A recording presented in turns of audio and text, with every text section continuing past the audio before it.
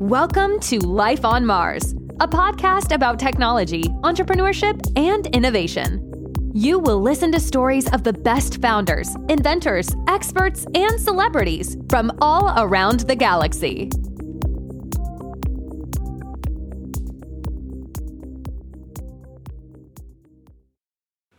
Hello everybody, I'm Alex, CEO and founder of MarsSpace. Welcome to another episode of Life on Mars. And this one we'll be talking to Eleanor Manley, CTO and co-founder of Metaspace, which is a B2B deep tech startup helping other companies to prevent sexual harassment at work. So we'll be discussing very sensitive topics.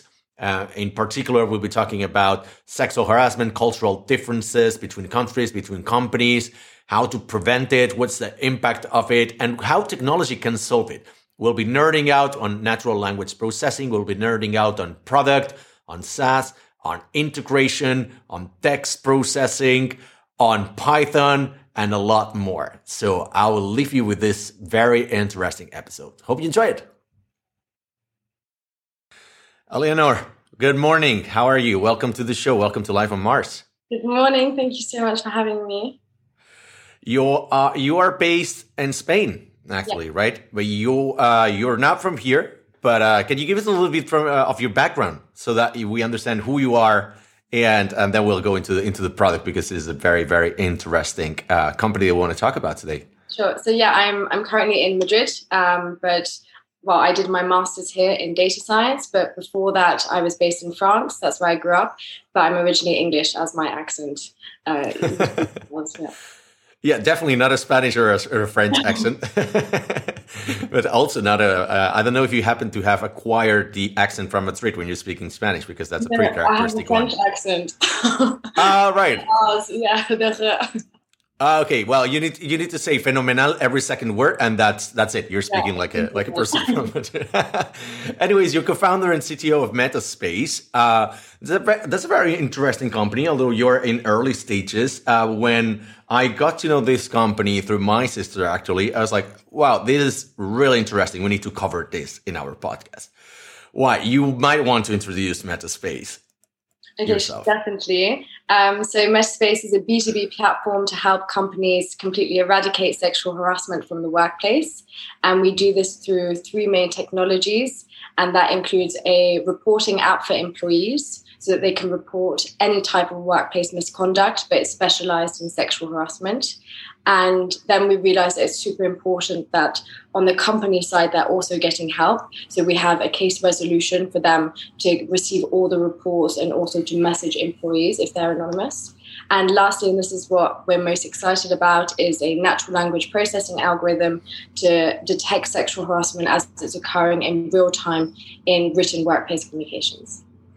Let's talk a little bit first about the business part of the company. We want to go also deep into technology, but obviously when we're talking about B2B, and this is your case at Metaspace, we have to find what are the incentives to companies to sell this kind of product, right? Because B2B sales are complicated. You are probably experiencing that yourself firsthand, but they're complicated. They're a long sales cycle. And most of the times where B2B companies are extremely technical or very technical, they struggle to sell to other companies because they're pretty much focused on the what, but not so much on what are the incentives or the benefit for the companies, right? But by reading on your LinkedIn and everything, it seems pretty clear, right? You're talking about you have already identified some data that's very relevant, like you can decrease the staff turnover if you the management time, also manage to reduce absenteeism if you correctly identify and deal with these problems. So how are you communicating this to the companies right now? What's the process of selling because this is a pretty very groundbreaking software that I'm pretty sure no company out there has it. Yeah, so we usually break it down into three main categories. So firstly, ethically, obviously, the majority of individuals have experienced sexual harassment at one point in their working careers. So our data and data from the European Union or businesses like Deloitte have found that on average 60% of women and a third of all men have experienced sexual harassment. And then, as you mentioned, that actually translates to real costs. So, decrease in productivity is massive. And my fantastic co-founder with our financial advisor have managed to create like a calculator of cost of sexual harassment. So if we know how many employees are in a company and the ratio of men and women, we can work out how much sexual harassment is costing them every week. And then finally, legally, today, there's actually a legal incentive that companies must have a whistleblowing framework for all companies more than 50 employees in the EU. And this is called the Whistleblowing Directive. So really for us, it's fantastic that this directive is coming into force in December, because it's not only an ethical and a financial issue, but it's also a compliance issue today. How are companies dealing with this nowadays when they don't have Metaspace, actually? Yes. So the most common, there's two main scenarios. Either they have a HR department. Correct. Yeah, that's what I was getting. HR department. And so you'd be encouraged to just go directly to your HR department, if not to your case manager. So the problem with that is that usually 99.8% of people don't report because you have to go yourself and there's not this possibility to be anonymous. There are companies that have internal reporting systems, but they tend to be hotlines, which the number hasn't changed. 99.8% of people still aren't reporting with these hotlines. And lastly, we do have competitors in the reporting space. They tend to be like legal tech, and they also have reporting systems. So they tend to just be just like a reporting web application, for example, that allows them to be anonymous. Yeah, sort of like an anonymous black box, something like that, where you can send your case and then somebody from HR, usually they check them every week, every month to see what happens. But it's difficult because obviously you don't want to trace it back to the person who submitted that. But at the same time, you might not know whom to contact, or I don't know. I see a lot of it's kind of blurry there as to how they function. When we first started, when we first created our MVP, it was just a reporting app that allowed. It was just No worries. It was just a reporting app that allowed employees to report anonymously. But the main feedback that we received from our pilot projects was that, how do I actually contact this person? So that's why we've included a messaging platform, so that even when someone's anonymous, they can still, you can still be in contact with them. And I think one of the most important things is that we tend not to ask the person reporting what they actually want. So what do you actually want the outcome to be of this? Because the majority of times, if you have a zero tolerance policy in your company, you're less likely to receive reports because people don't actually want people to be fired. So if you ask the person, like we do in our application, what outcome do you want? That can range from, I just want to have a conversation and have this acknowledged, to I want this pursued to the greatest extent. That really helps not only the individual to manage their expectations, but also for the HR to know exactly what steps need to be taken. And how do you standardize this between companies and countries? Because, it's not the same working in a 50 people company as in working for Deloitte, for instance, right? Or even between countries, I'm guessing that this is culturally different. Not saying this is accepted, but, there are certain countries in which sexual harassment, unfortunately, is much more tolerated. I don't know if that's the right word because I'm not native in English, so sorry about that. But I don't know. There are some other cultures in which they're more strict about this kind of things and zero tolerance policy, right? How do you standardize this, or how do you manage these cultural differences across countries in your product?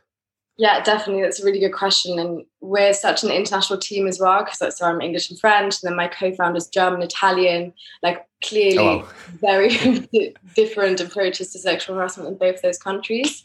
So what we're doing at the moment is we're presenting a very simple product to the market, one that we're hoping that once we start receiving feedback and data, we can actually adapt it. Fortunately, because most of us are a technical team, we're able to make those changes really, really quickly. But we're very aware that we're going to have to change it depending on where it's based, especially for the natural language processing algorithm. I mean, that is just a completely different ballpark. At the moment, it's just in English because, I was going to ask. Yeah, the data collection obviously is the biggest hurdle for any natural language processing algorithm, or natural language understanding algorithm.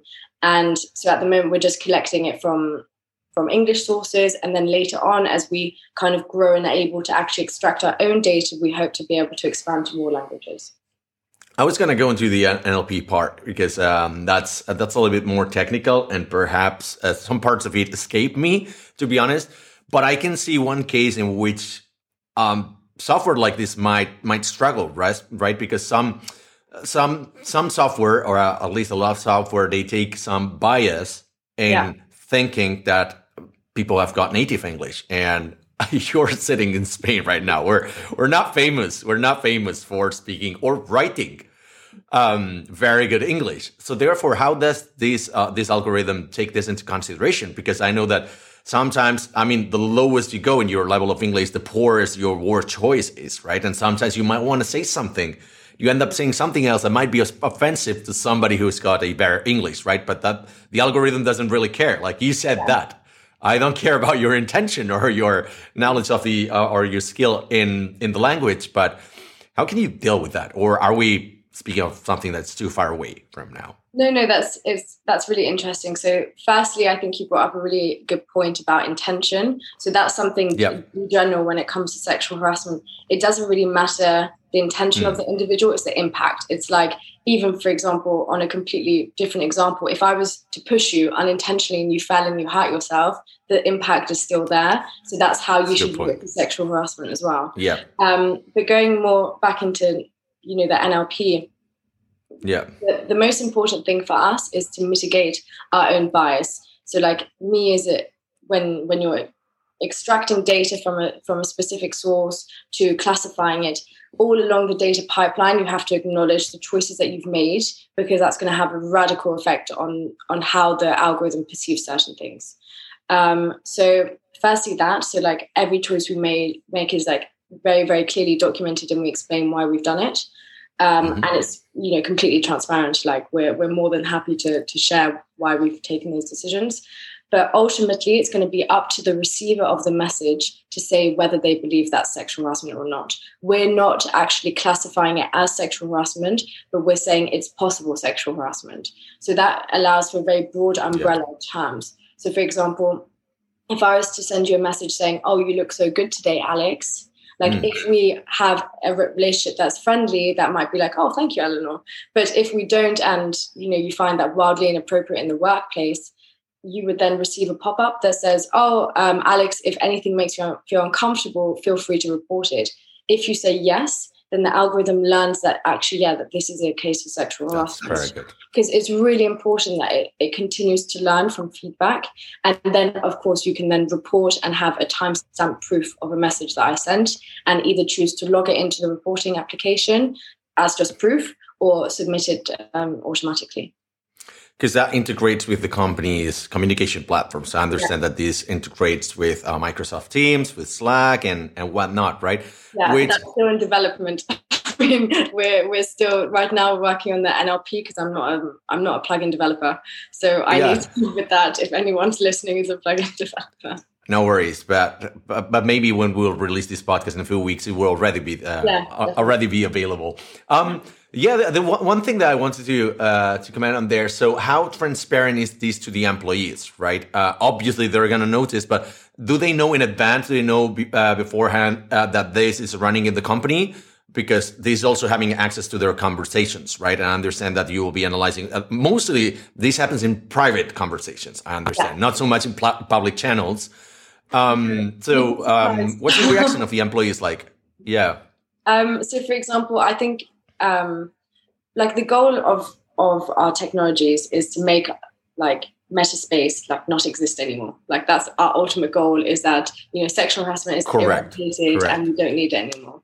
So then the reporting application and the case management system is reactive. So it's proactive to the cases, but it's still a reactive thing. The sexual harassment has already occurred. But with the natural language processing, we're also thinking that it will be a preventative measure. If you say to someone, we have an algorithm that will detect sexual harassment in real time, I think a lot of people don't realize what they're sending necessarily. Sometimes it could be unintentional, as you mentioned, but you'll think twice before sending that message. And if we can also be preventative, that's better. If we receive no flags on the algorithm, great. Like, that's kind of the ideal scenario. Yeah, I understand that, like, maybe it's not directly related, but some things I was mentioning previously when I was addressing the fact that some people, or at least here in Spain, normally English is not, or not using the best words. When, in terms of diversity and inclusion, it's very usual for us to say, hey guys, to address a whole lot of people, right?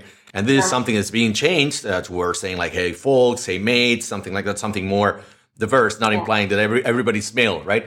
And but while a lot of people think like, well, this is just a matter of language, you're right. Like, it's a matter of language now, but it might have an impact on other people, right? And it doesn't really mean that, like, it means a lot, sorry, to just change that guys, which is like 4 letters to something else. Yeah. And once you do it, it's like, boom, right? Not a big deal, but like, it means a lot to the receiving end, right? So I understand that more or less here. Here's the same. Let's talk a little bit about the product itself, the technologies, right? Because you're a founding team, you're coding. So can you give me a brief overview of what technologies are using to code Metaspace? So I'm using Python. That's the main language that I use. And then our software developer is using JavaScript, React, and React Native. Great. What made you choose? What made you choose these technologies? Was it previous experience in other companies? Was it because you learned React and you have a master's in big data, if I remember correctly? Yeah, probably exactly. Learned it there, or what was the rationale? Yeah, I mean, like Python for machine learning. I mean, I don't want to say Python's the best because like everyone in R is going to start screaming. But yeah, for me, it's most intuitive. And then obviously for software development, React Native is fantastic to allow us to have a native iOS and Android app. So we that's the reason that we're using that. What advantages are you finding in, did you consider going with mobile? Did you consider going native or not really? And you wanted to have like... Mobile app is native for iOS and Android. Yeah.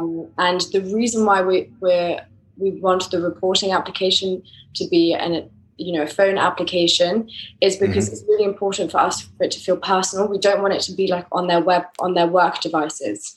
Where, also from a security standpoint, if you're submitting an anonymous report and a company can see that one person has opened this application on their computer that day, it doesn't take like much to decide like, oh, this person has submitted it. So that's why we'd encourage everyone to, use it maybe even off the company Wi-Fi at home, just to ensure that it's, super secure. All right. Well, that's a good point. So in order to file these, so as I understand it, so you will have something popping up on your screen or sending you a message. I understand on the computer because you're chatting on the computer, but then it's like, hey, you want to report this, download our app. Is that how it works? Yeah. So what we'd want is like, as we go into a company, we would encourage everyone to download the app straight away. The reason for that is because the last thing you want to do when you want to submit a sexual harassment report is have to go through setting up a profile. Like just basic things like that. And obviously, like as we acquire more customers, we're going to change the process over and over again. So that's the current process. Like if we talk in a couple of weeks, it might have changed. And then we also encourage companies as soon as they onboard someone new to get them to download the app. We're thinking of possible integrations with other systems because we are aware of like the fatigue around, like having to download a new app for work. So like that at the moment, we're still kind of discussing internally if this is how we want to keep it, or if we're lucky that we're flexible enough and the technical team is good enough for us to be able to make that change very quickly. Yeah, because I was going to say that must create a lot of friction if you require that every employee must download this app. Yeah. But I'm pretty sure that you're going to solve that. That's something that, with React Native or just creating a web app that just fires up on your phone, just working in the similar way, maybe less friction and it's more seamless and continues to be anonymous all the way. But that's a very good point. Like, obviously I haven't thought about that, but like, But having to submit it through your phone makes it feel more personal. You can do it from the comfort of your home, and like maybe after maybe, I don't know, maybe you want to sleep on it a little bit, right? You don't want to do it right away from the computer because it's also traceable. So there's a balance there in terms of like security and privacy, if you will. How about the NLP part, right? Because I think we haven't discussed this in any episode. We've got like 30-ish something episodes right now of the podcast. We've never discussed this. So talk us a little bit about what's NLP for the average listener that we have that might not be familiar with this concept. Yeah. So NLP stands for natural language processing, and it's at the intersection of linguistics, so computational linguistics and machine learning. And ultimately, what it does is it helps computers understand written human text, written human communications. So it means that you can collect a huge amount of data and actually extract the trends, the keywords, or create machine learning models for sexual harassment that you wouldn't be able to do like as an individual. The reason that I loved it so much is because before I used to be in the humanities, I wanted to get into history and politics. And so I had the opportunity, like when I first started to learn how to code, to analyze some of my favorite books. And so that completely like changed my perception of coding because I could actually do something that I loved. A big part of it is collecting the so-called also big data, right? Where you collect the data at scale, and you have to have a very good, like, you're data scientist. Like, big part of your job is being a data scientist. So you have to kind of like weed out results or data that is not relevant from the data set, train the algorithm. How's the process? Because you're building it right now, so it might be different in the future. But right now, what is the the logical algorithm there that you're using to collect all of this information? Because obviously we chat a lot throughout the day in companies, but this information is not really, I mean, I understand that 100% of it is not really relevant to the training the data set, right? But you might want to focus only on private conversations or conversations with certain individuals are included. What's your data collection process like here? Yeah, so currently we web scrape from different like forums. So it's all like public open forums that we can web scrape. After we've extracted like quite a big chunk of data, we then go into cleaning. So that's, everything from removal of URLs to removal of emojis, punctuation, lemmatization is lemmatization, post tagging, lots of different stuff that you can do. And then afterwards you play around with different cleaning techniques to see whether or not it improves the accuracy of the model. Because what you want to do is create a trained data set and a test data set. So you have the data set that you've classified as sexual harassment. We haven't automatically tagged it as all possible sexual harassment. We haven't tagged it ourselves or classified it ourselves because we don't want to impose our own bias. So we've let a machine learning model to do that, or we've extracted text which has already been classified as sexual harassment by the individual.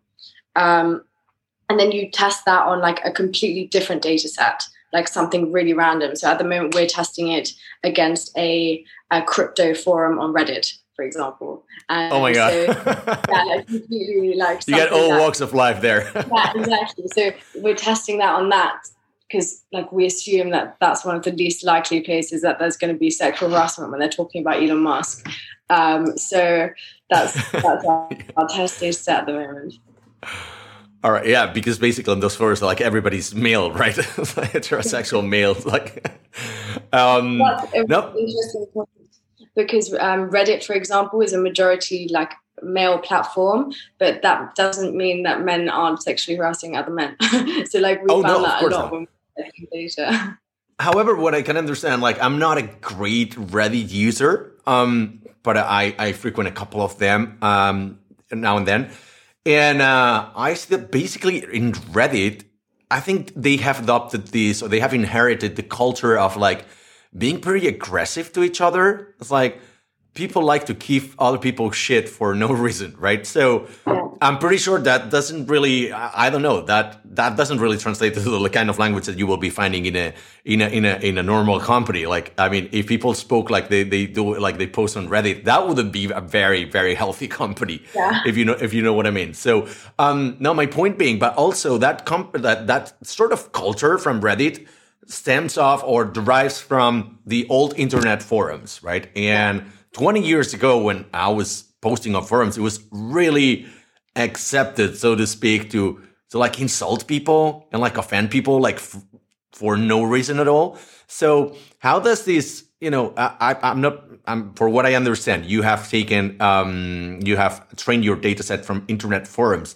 Is it sort of like historic acceptance as translated also into your data set? I mean, I don't know if I got the point across, but like what I wanted to say, like prior to, let's say, the last 10 years or something like that, the internet language was a little bit more aggressive. It was more aggressive than it is now. So how does that affect your data set learning? I mean, firstly, we're not extracting anything that's like it's not really, really old data. Yeah, no, so, like right. It's how people speak today.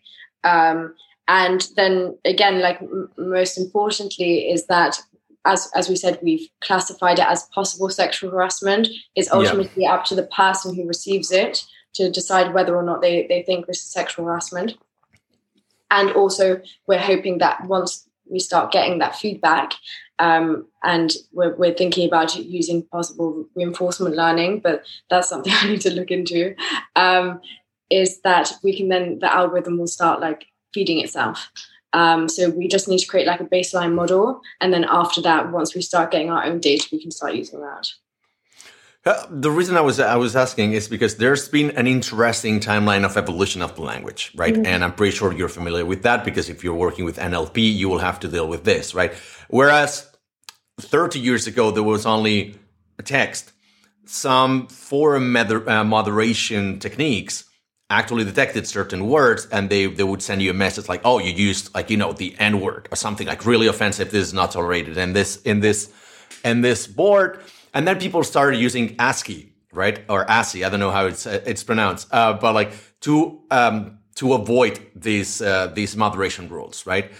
A little bit later in time. So there's always been like, whenever there's been like some sort of an action to censor, prohibit certain action, there's been a reaction to that, right? Yeah. And with a more creative way. Then along came the emojis, right? And at first, emojis were not treated as part of the text detection or search engines. Lately, they have. When emojis got censored as well, because in certain platforms they're not allowed, or you will get if you're using the emoji of a gun, then you will also receive this kind of report. Then we saw GIFs. Yeah. But GIFs are also censored now, because if you go on Giphy.com and you just type Hitler, you will get no results, right? Yeah. So people started using stickers. Right now we're in the phase like people are using stickers because there's no way now that they can be censored, right? How are you, if you're probably taking this into account, but not yet. You're focusing on NLP first, but emojis will have to be taken into consideration. That I don't know if like these platforms probably don't allow stickers, but some of them they allow voice, for instance. So how are you taking this into consideration in your roadmap? Yeah, that's a really interesting question. I think for us, it was a very long question as well, right? I'm trying to formulate in my head, but I mean, ultimately in the workplace and especially on these workplace communications that we're hoping to integrate with, I mean, Microsoft Teams, for example, I'm pretty sure they've already done their own censoring, and I think it's the same for Slack. So I don't know if it will be up to us to do that. I don't think we'll actually have the power to do so. I think that it would be the platform, and we would just be the one doing the written text. But I think like using computer vision and using like being able to actually acknowledge what is there is like a super interesting field of study. Not at all my expertise, but it's definitely something that we would be really interested in using. And even for extracting data, like written data at the moment, we found a lot of like screenshots of like messages that people have sent someone else. So like really, really like there's a subreddit called Creepy Dudes. and it's just like screenshots. So like if you can actually use computer vision to understand those screenshots, you can then extract the text, which like for us is a really, really interesting addition to the algorithm. Seems like you should be talking to Reddit actually to allow them to process more data and ingest that into your system. Another edge, maybe it's not an edge case, but given that you were brought up in France, but you're still half English, half French, your co-founder is half German, half Italian, if I remember correctly. There's something interesting there, which is bilingual, trilingual people. We more often than not have got conversations in more than one language in the same thread, right? Yeah.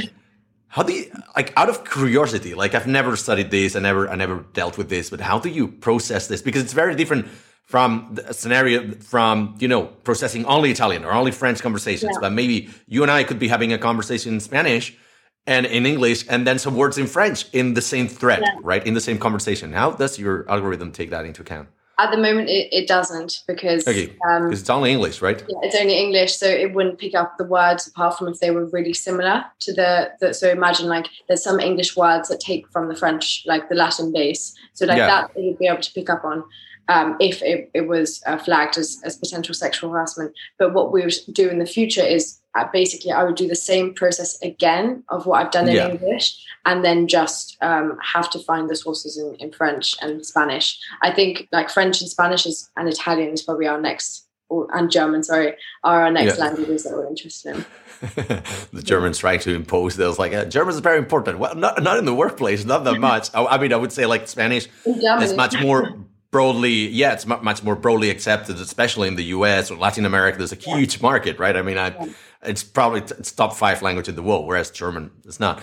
But because that's what I was going to say. So probably the market you're addressing, it's English only companies.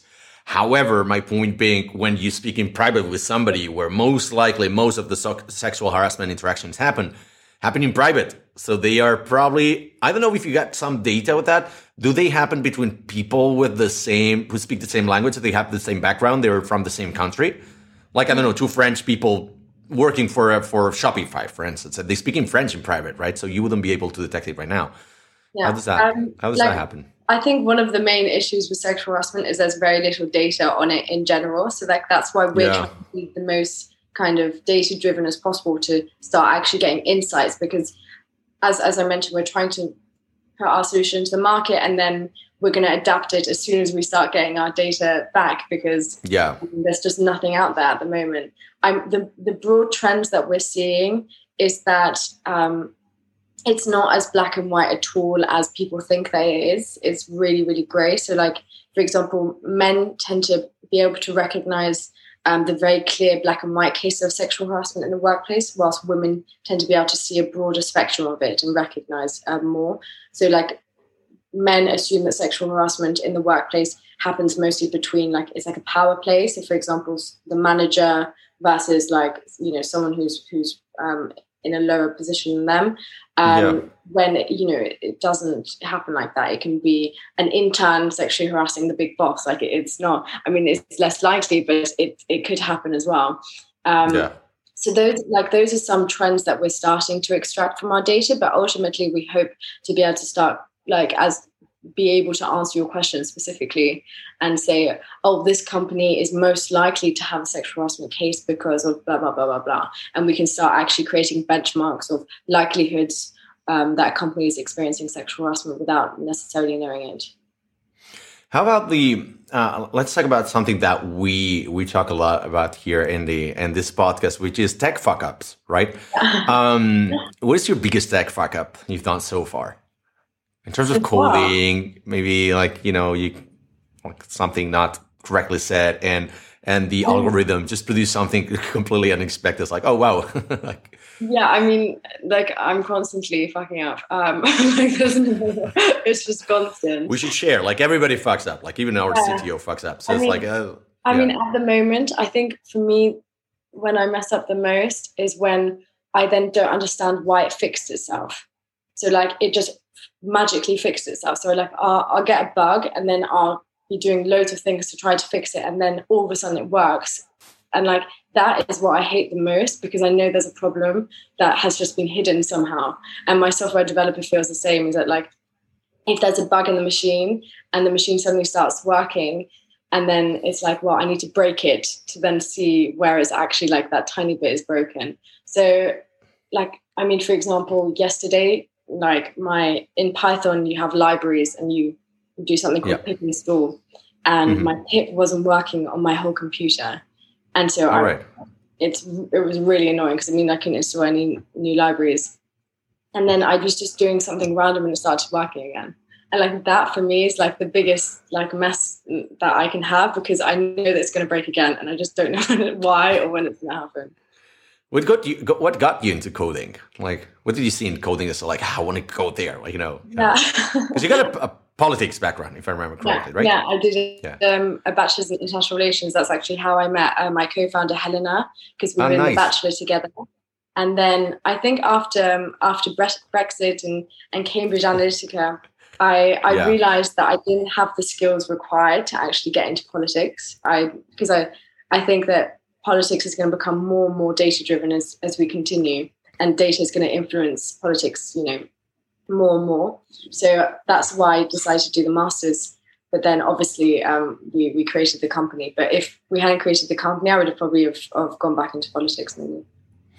I think you're really far ahead of our time, because like if you're thinking that politicians should learn big data, I think before becoming politicians, that's never going to happen. But like, wow, that's a very interesting approach. I mean, I can understand, like, in some years' time, the politicians that do have some sort of this background, and also journalists, for instance, that they need to understand the power of data and how to, also how to weed out non-relevant data, how to train their I think it should be a requirement.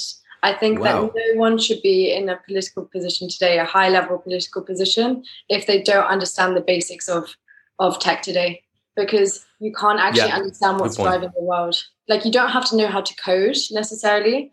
You don't have to be a high-level coder, but you have to understand the basic mechanics behind data collecting and bias. Because then you understand also privacy, you understand advertisement, you understand the spread of false rumors and hate speech and whatever. Yeah, we recorded a very interesting podcast on ad tech, right? Very recently with Nandini Jami. You probably heard of her. She's the co-founder of Sleeping Giants. That was a company just, doing whistleblowing as well for companies who inadvertently they were advertising in hate speech forums because they didn't know where their ads would appear, right? And so that's a very interesting. Now I'm connecting the dots, and I see your reasoning here. It's very, very interesting. Is there any book that you would recommend that has helped you to get into NLP or big data or even coding? Like, is there something that you would recommend to our audience as we try to wrap it up? When I first started, because I was always trying to link it back to politics. So I used to, I read Noam Chomsky's syntactic structures, and he's like considered the grandfather of NLP because he did a lot of like the trees. But like today, his theories are considered to be outdated because you don't actually need to create those trees anymore. If you have like the new kind of like school of thought is that if you have enough data, the data is able to produce that itself. But like that was really interesting to understand like where NLP came from. And then apart from that, I think especially when it comes to sexual harassment and gender equality, I find that a lot of women are very, very educated about it. For example, most women I know have read Invisible Women, but I don't know any man who's read it. And we need to stop I always encourage men need to read these books because it's fine for women to become more and more educated on how unequal the world is for them. But men also need to know that like everything from how bathrooms are created to how algorithms are made actually influence gender equality. So I think that that's another really, really, it should be like on everyone's list to read. Which is a very good point, because that makes me ask this question. It's like, now you're raising funds, you're fundraising for the company, and we know it literally. It's a fact. Like most investors are white male, right? Yeah. Are you encountering any sort of friction or resistance, or like, oh no, this is never going to take off? when pitching to white I male? mean, we've never received anything like, oh, it's not useful, because I think that would take like quite a while. So yeah, the point I wanted to make is like sometimes, like it seems to me, I don't want to generalize, but like men usually, we don't go to the doctor because when we go to the doctor, they find things. So if I don't go to the doctor, I'm healthy, right? That's our rationale. I'm obviously exaggerating here. I'm trivializing this fact, right? So maybe most men most companies happen to be run by men, and they're probably like, oh, I don't want to install this software because it will find things, right? I'm pretty sure my company is normal. So is this something that you're encountering in the rationale when, investors are declining, for instance, or they're rejecting your I definitely think that, well, the main problem for us, I wouldn't say is, if we get this software, it's going to show problems, but rather before that, there's a thought that, it's not a problem. So like, that's like the mentality, which is even before like, but sexual harassment doesn't happen, or if it does, it's false reports. So that's something that we're like, we know that like we need someone who already has their eyes open to like that it's a problem. So if someone's saying, I don't want to get this software because it's going to create more problems, that I can work with, that I can try to convince them. If that, or like before that, just say like, there's no problem, this is just the way of the world, like we don't even bother. It's just you don't want to work with negationists, right? So life is too short, honestly. But like with investors specifically, what we're encountering is more, I think that the main reason that people don't invest in us is, one, we're really early stage, obviously, so like fair. And secondly, I think there is still this thought that like it could be a bit trouble. It is something new, and it is hard for companies to kind of like have this mentality shift of, instead of being like, we don't have any problems, to, we have problems, but we have a system to deal with it. But ultimately, we hope to become the norm, so that if you enter a company in the future and be like, wait, you don't have a sexual harassment reporting system, like what kind of company is this? Like that's what it should be. But so far, we've been very lucky with, raising our family and friends round, and now the angel round. The reason that we opened the angel round is because of people coming to us.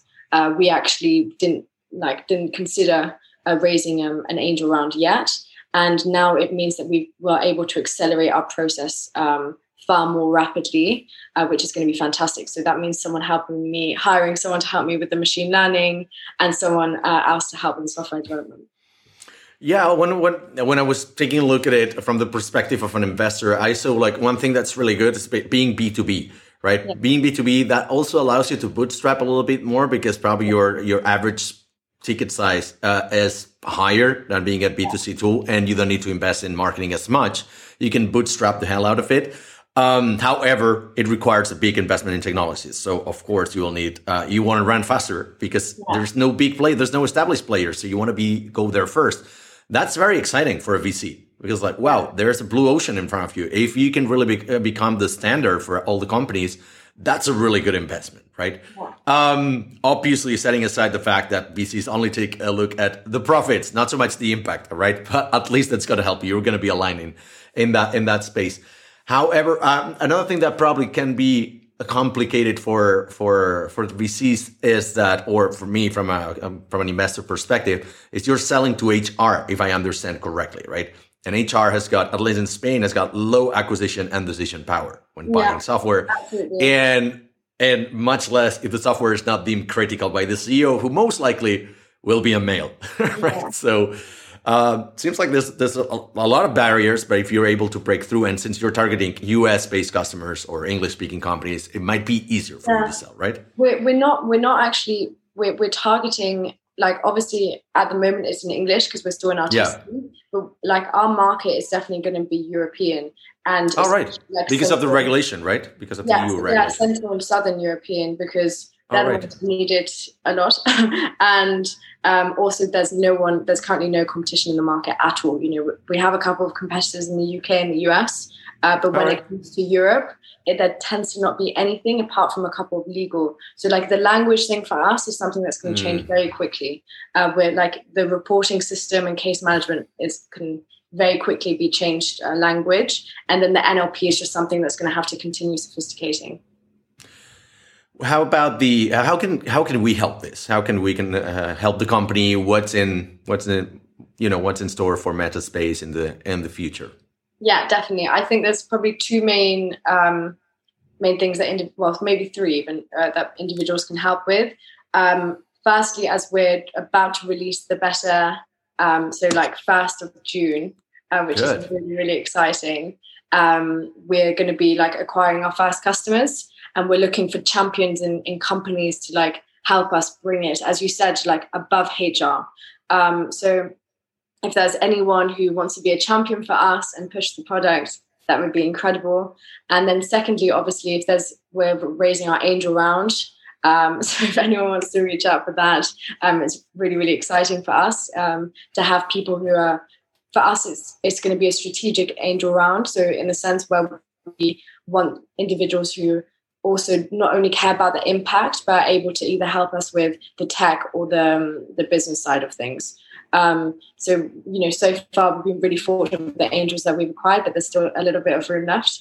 And then lastly, I would say just from a more general perspective is that we have an ambassador program. So right now with your sister, with Rafa, yeah. And we're currently reaching like past 50 ambassadors, which is just incredible. Like it's grown so quickly. So if anyone wants to be part of the ambassador program, and it's just about doing everything from helping us do research and data collection to just helping us network. Yeah, it's a bit, thank you for the update. Actually, my sister couldn't be here. It would have been fantastic to actually interview you with my sister, but her company doesn't allow public speaking, even though it was not on behalf of the company, so she couldn't make it. Apologized for that. Anyways, one last question, signature question, coming from me. And that's a really stupid question, but it creates really, really good answers. Everybody has got a useless superpower. What is yours? Useless. It has to be absolutely useless. Something you do every day, you do it fantastically, but it's fucking useless. Oh gosh, I don't know. I don't even have a useless superpower. Is that sad? I have so little superpower, I don't even have a useless one. It can be useful. It could also be... That's a good comeback, actually. I didn't expect that. Yeah, usually useless superpowers is something like, I know the lyrics to the songs I don't like, but I don't know the lyrics to the songs I like, which is one of mine, of course. Or I always forget to lock my car, things like that. So I always misplace my whatever, my wallet, like every day. Like some things like really, really, like it needs to be like really stupid and useless, but you do it every day or every second day. Yeah. You don't have anything like that? No. I'll take the not even having a useless superpower. Okay. It's pretty useless. Bad. Yeah, I'm bad. I don't think I even have a superpower, to be honest. But come on, you've got many, and you're gonna need them for this adventure because you deserve all the success or everything that's in our hands to help you. You can count on us and our community. So thank you for being here, and thank you for your time. And good luck in this adventure. Thanks so much. We are Mars-based, an all-remote consultancy from Barcelona, specializing in web and mobile development. We help all kinds of companies, from startups to big corporations, to conceptualize, design, and develop solutions for their business using technology. And now, how can we help you?